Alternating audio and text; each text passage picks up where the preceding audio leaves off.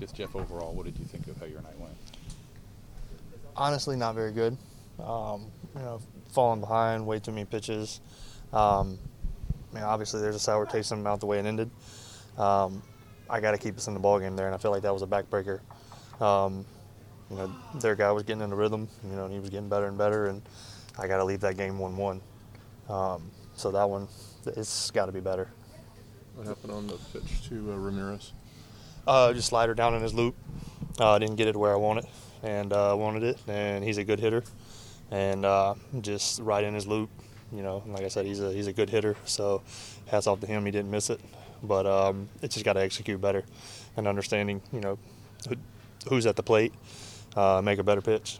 Is it even more disappointing where you're that close to a getaway and one strike and you're out of it? It's 1-1, as you say. Yeah, trying to fill the zone up, but like I said, it's got to be a better location. That's not the guy I want to beat me, but still want to challenge him and go right at him. But again, I felt like I could have made a better pitch there, and hopefully got a different result. Just the way you guys have started the second half coming out here, how confident are you that you're going to turn it around here soon? I think we're going to turn it around real soon. There's a lot of bright spots. I feel like there's a lot of season left, and I think we got a good team here, and we got a lot of guys that can bounce back and handle adversity. Maybe we didn't get off like we wanted to, but definitely believe in everybody in here. It's just a matter of time before it all starts clicking, and then I think we're gonna be good.